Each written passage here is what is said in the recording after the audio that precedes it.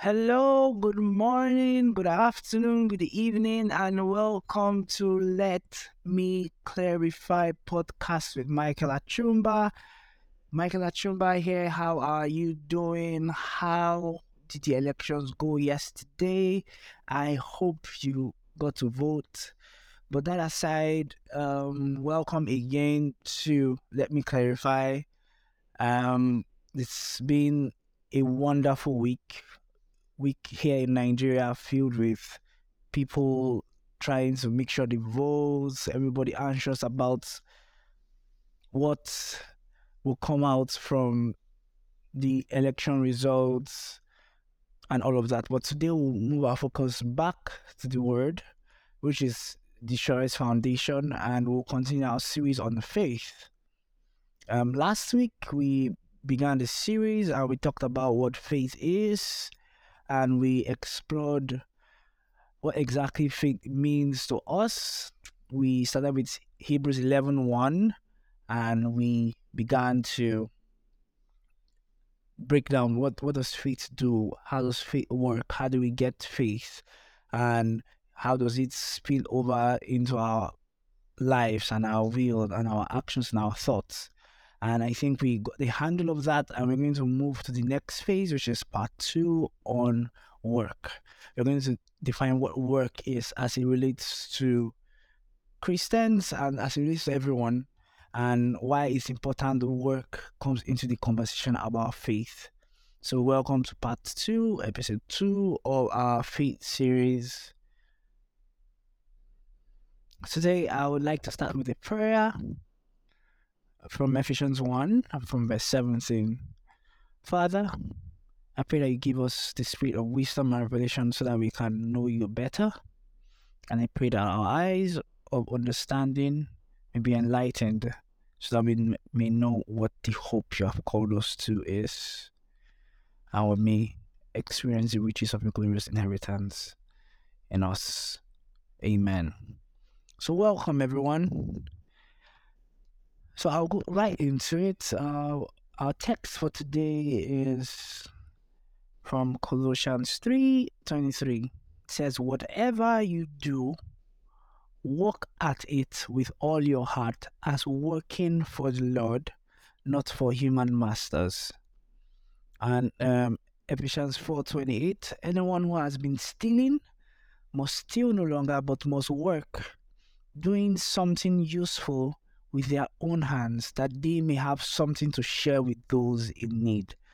Today's episode is titled Word is Work. It is part two of our faith series. So, all throughout the Bible, work is used in two senses or three senses, two major ones and three. One of them is divided into two. So, one, when it comes to work unto the Lord, we usually talking about spiritual work like sacrifices and setting up the tent. We see it in Leviticus, Numbers.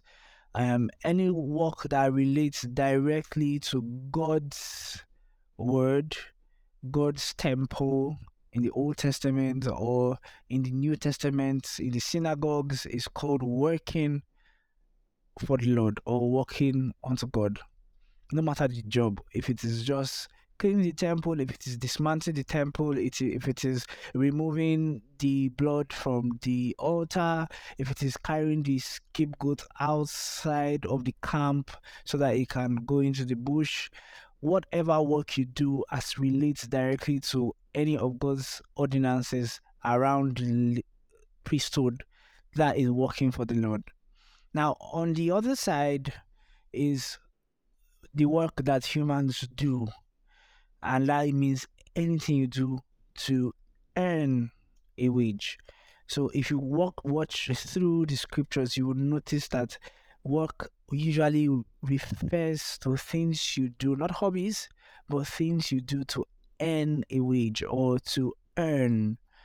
That's why in Ephesians 4:20 it says nobody should steal anymore, but they should work so that they can get something and share with those who are in need. So, why is work important in our faith lives? without thinking so hard, we all know that we spend at least 5 out of every 7 days in a week at a workplace. Some people 6. So we spend most of our waking hours working for a living.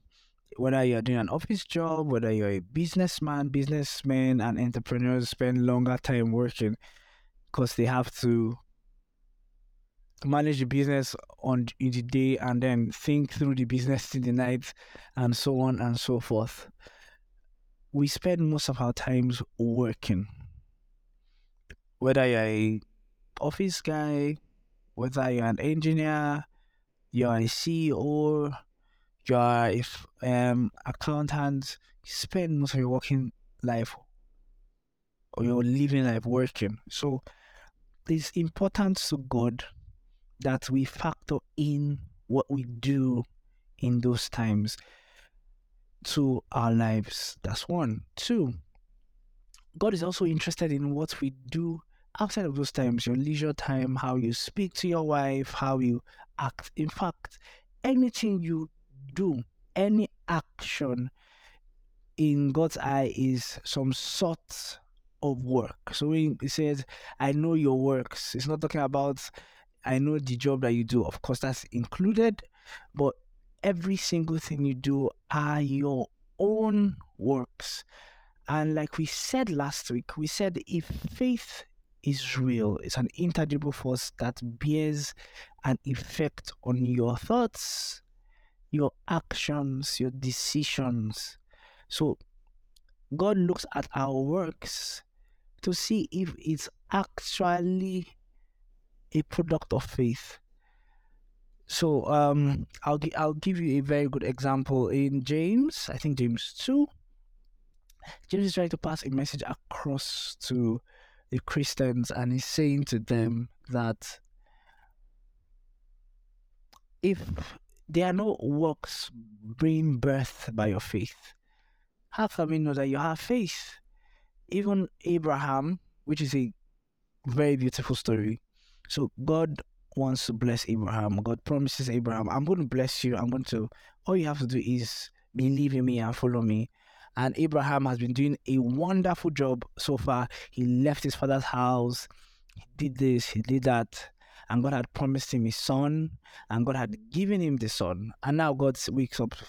He wakes up one morning and God says, Abraham, take your son Isaac, your only son, the one that you love, and sacrifice him unto me.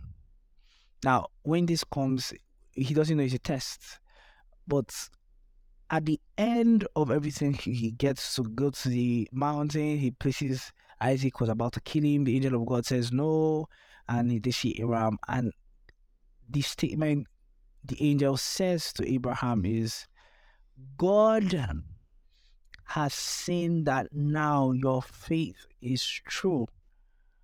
Your faith is true. That means before then, yes, he believed, yes, he was taking actions, but now God wanted to be sure that that faith that you have, that intangible force, would it produce the right kind of actions in your life, so that you're not just having a mental assent like Ken Hagin calls it. You agree to what the Bible says, but you don't allow it to mix with your will and your consciousness, that it produces a kind of action.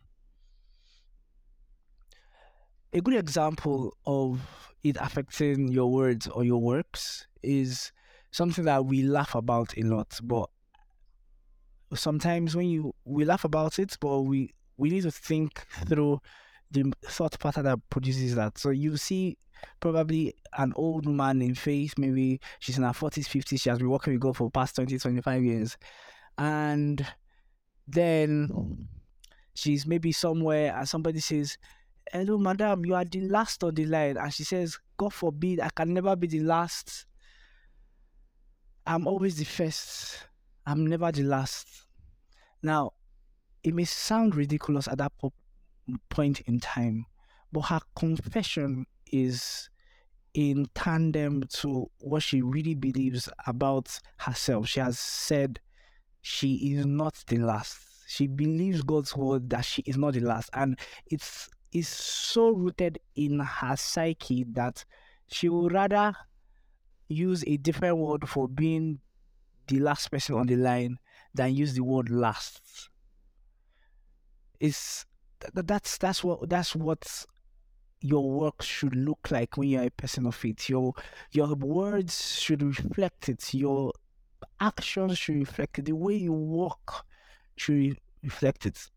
I would like to bring this towards our everyday work, from how we treat our customers, how we handle our work, how we spend time in our offices. I know there's a tendency here, especially here in Nigeria, for people to become lax because, trust me, I sympathize with most people. Working in Nigerian organization can be very frustrating, from corruption to poor pay to poor leadership structure. There are different reasons for that, and that is why we have Colossians 3:23 that I read earlier. It says, "Do your work with all your heart as if you are working for the Lord and not for your human masters." This was Paul speaking to people who were slaves and saying, leave the establishment right now and do your work as if you are doing your work unto the Lord, which I can tell you from experience is very, very difficult. But that's why it's something of faith. Faith is not easy. Faith is not easy. Faith can be difficult. Faith isn't easy at all.